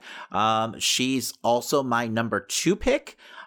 Just her meteoric rise, this year, watching her, elevate to, superstardom, and main event WrestleMania and win the title just gave me hope for WWE as a whole. I agree 100%. That she's completely lost momentum due to just, horrible booking on, Vince's part, by trying to force, a heel Becky Lynch down everyone's throats.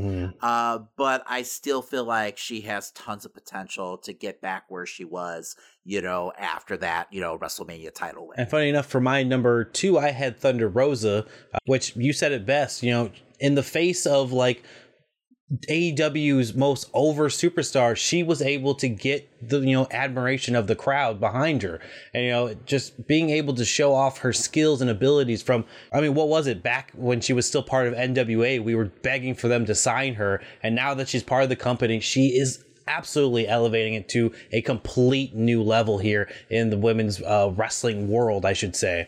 So I'm happy to see Thunder Rosa's here, and I am super excited to see what matches she's going to bring to the table. Opponents like Mercedes Martinez that's just joined back up with AEW. There's going to be so many great matches that we haven't seen just yet, and this is only the beginning for a lot of these women here. Well, that brings us to my number 1 pick, and that's none other than the good doctor herself, Britt Baker.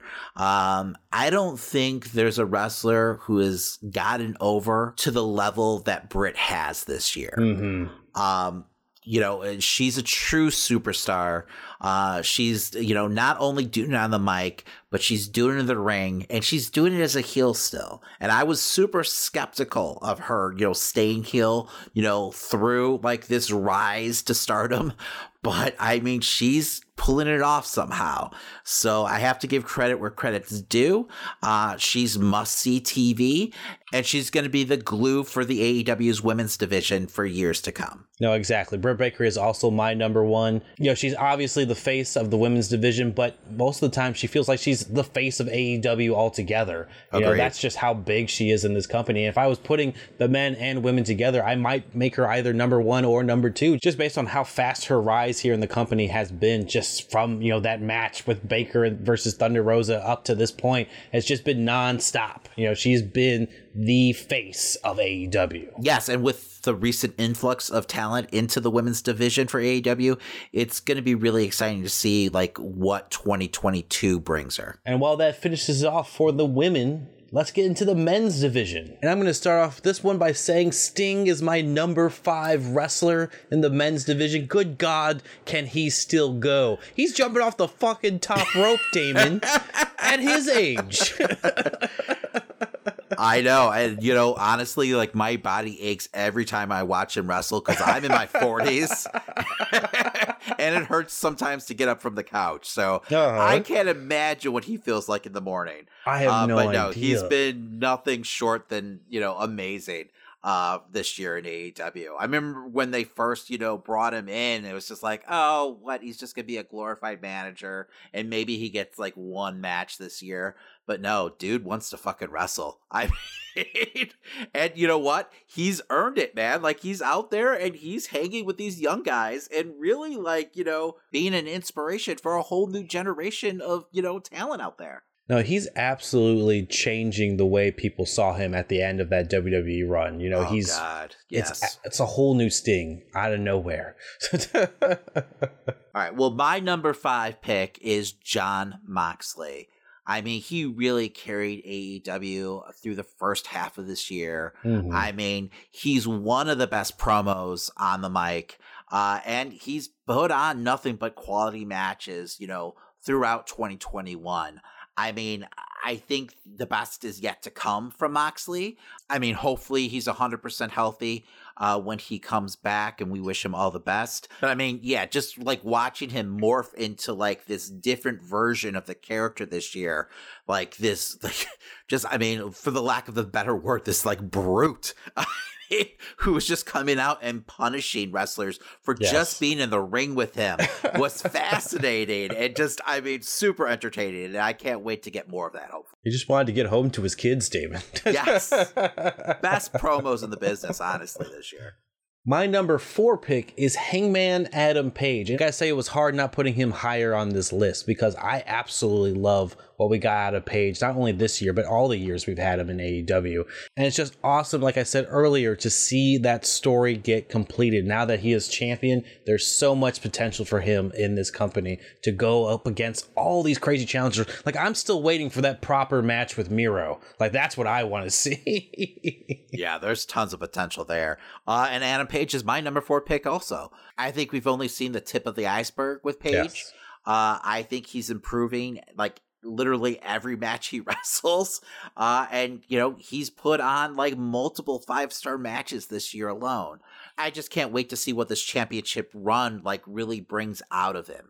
Because I definitely feel like he's one of those wrestlers who could be mentioned in the same, breath as, some of the best who've ever laced up their boots. Well, for my number 3, I had Eddie Kingston, who just makes every fight feel real. It's just every single time he comes out, every storyline, every bit of wrestling he does just feels like he's a guy out there really trying to scrap with these folks. There's no weird pomp and circumstance to him. It just feels like I'm a dude off the streets and I'm here to beat your ass. It's that type of character, and it's so, at the same time, he's so lovable. You can really get into all his promos. You can really get behind him as a character, and I think that's why the fans, have attached themselves to him in a way where they're able to boo, these massive legends like CM Punk that show up in the company. He is their face. He is in their way a hero, in whatever, light you want to look at it. Even if he's playing heel or face, he is the guy they want to root for. No, he's the ultimate underdog. Yes. No, I agree 100%. And that's been from day one, when he showed up in AEW. I mean, that promo that he cut about, having to possibly sell his wrestling boots just to put food on the table. I mean, there's nothing that resonated more in a promo said by a wrestler, that past year. So I'm not surprised to see him, get over with the audience the way that he has. And I wouldn't be surprised if Gold is eventually in his future, but he's not on my list. Here's an honorable mention though. So I'm glad that he made it to your list. Mm-hmm. But my number 3 pick is none other than the head of the table himself, Roman Reigns. Roman has been carrying SmackDown for the last year and a half. This new character of his is probably one of the best characters WWE has put on the screen in years.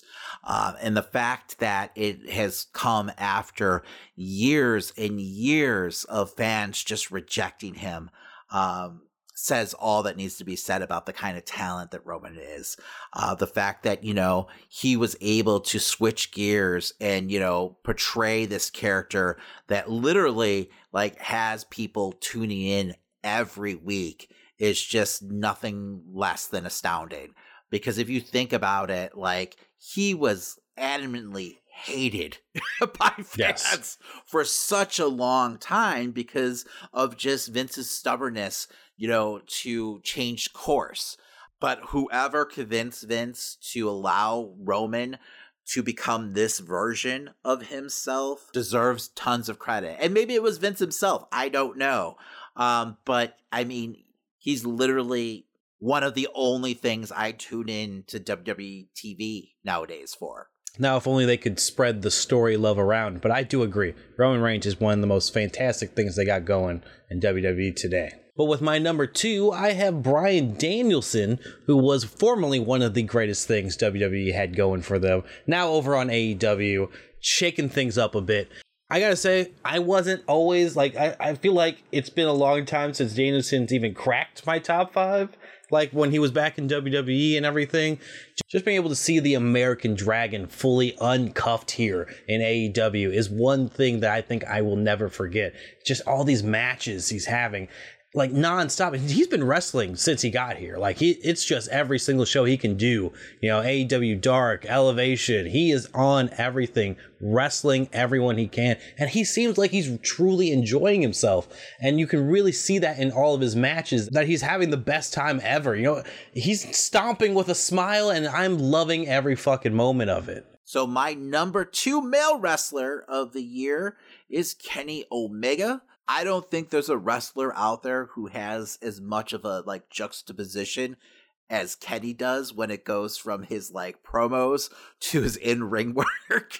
I mean, he's been absolutely absurd as a character this year, but at the same time, he's the only person who could possibly pull that kind of character off because he's such a fantastic wrestler. And I think this year really just reminded everyone why he's one of the best in the world. And he has been for years. I mean, I loved the belt collector storyline they had going on with him. Unfortunately, I feel like it probably got stopped a little short because of, all the nagging injuries he was kind of dealing with. And of course, the pandemic. But if the Forbidden Door is truly open, I mean, there's a chance that he can get back on track with that whole, character once he does return from injury. I mean, when coming up with my top matches for 2021, I started off with almost 20 matches, and he was almost in half of them. So that's, all that needs to be said. Every time he steps in the ring, the match has the possibility of being an instant classic. And that's why he's going to go down as not only the best of, 2021, but one of the best wrestlers of all time. I mean, they don't call him the best bout machine for no reason, Damon. That's why he's my number 1 wrestler of this year.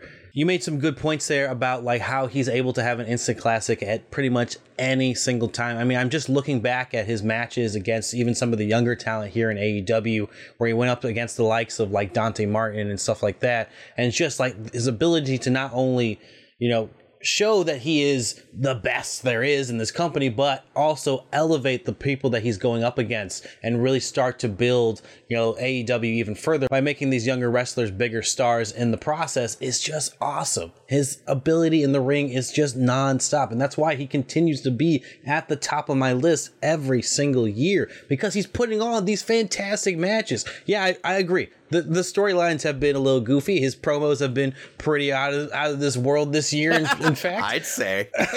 The outfits alone. Yes, the Toon Squad coming down was amazing this year. I love that. But, I mean, the fact that he was wrestling injured as well and able to, have vertigo and stuff and put over Adam Page like that. I mean, dude deserves all the praise in the world. And that's why he is still my number 1, even after several years of him being up at that top spot. Yeah, is that like 3 years in a row for you? I think it's 3 years in a row. Like since the history of the show, pretty much. Well, my number one pick wasn't Kenny Omega this year. It was none other than Bryan Danielson, who's another wrestler just like Kenny Omega. When I was making my list for top matches of 2021, ended up being on literally half of the list. So I mean, literally everyone who got in the ring with him this year became better because of that, especially on the AEW side of things, where we got to see the best version of Bryan Danielson we've seen in years. And the fact that just like months before that, he was main eventing WrestleMania. Like, I mean, I don't think anyone has had quite the year that Bryan Danielson has had. He's just firing on all cylinders right now. You can see that he's just living his best life, and I'm sure like Khan has to like talk him out of being on every single fucking episode of Dynamite and Rampage, because I'm sure if he could, he would. But yeah, no. And I just love the fact that he went from being like one of the biggest baby faces in AEW to turning into like their top heel and being this fucking like monster of a character for someone like, especially that's kind of like small in stature. Like he's not a big guy at all, but he somehow has a presence of like a Miro in the ring where you're actually in fear for the other opponent. Yes. I mean, look how he just tore through the Dark Order. And even during the Suzuki match this year, which I mean definitely is an honorable mention on my like top match list, like it felt like Suzuki actually like met his match, which I don't think I've ever seen. But with this new like aura that Danielson brings to the ring and this new brutal style, where you feel like he could like win a match in numerous different ways, and he has been. You totally believe this guy who was years beforehand hugging it out with Kane is like this monster of a character now. So that's why Bryan Danielson has to be my top wrestler of the year. All right, that's going to do it for this week. If you disagree with our list or have wrestlers of your own that you believe are the number one spots, let us know on social media, of course. That's right, and as a friendly reminder, if you're listening to us on your favorite podcast platform, remember to subscribe, rate, and give us a 5-star review. Exactly, it sure does help an independent podcast like ours continue to grow. And while you're at it, make sure to tell a friend. Plus, if you like any of the stories we talked about on this week's episode, make sure to check us out on Facebook, Instagram, and Twitter to catch the full articles, trailers, memes, and more. That's right, you can follow us at Amazing Nerd Show on all social media platforms. And hey, if you're looking for extra content, make sure to catch our streams every weekend on Twitch, plus YouTube videos Monday through Friday. Want to support the show further? You can head over to tpublic.com and get yourself some amazing Nerd Show merch. We've got t-shirts, hoodies, stickers, and more. And if you post what you bought and tag us on social media, we'll send you some additional nerd swag if you live in the United States. All right, so that's going to do it for this week. Make sure to join us next week as we break down episode 3 of Obi-Wan. We'll also have reviews for season 4, part 1 of Stranger Things and AEW's Double or Nothing. My name's Damon, and that was the Amazing Nerd Show. I'll be back.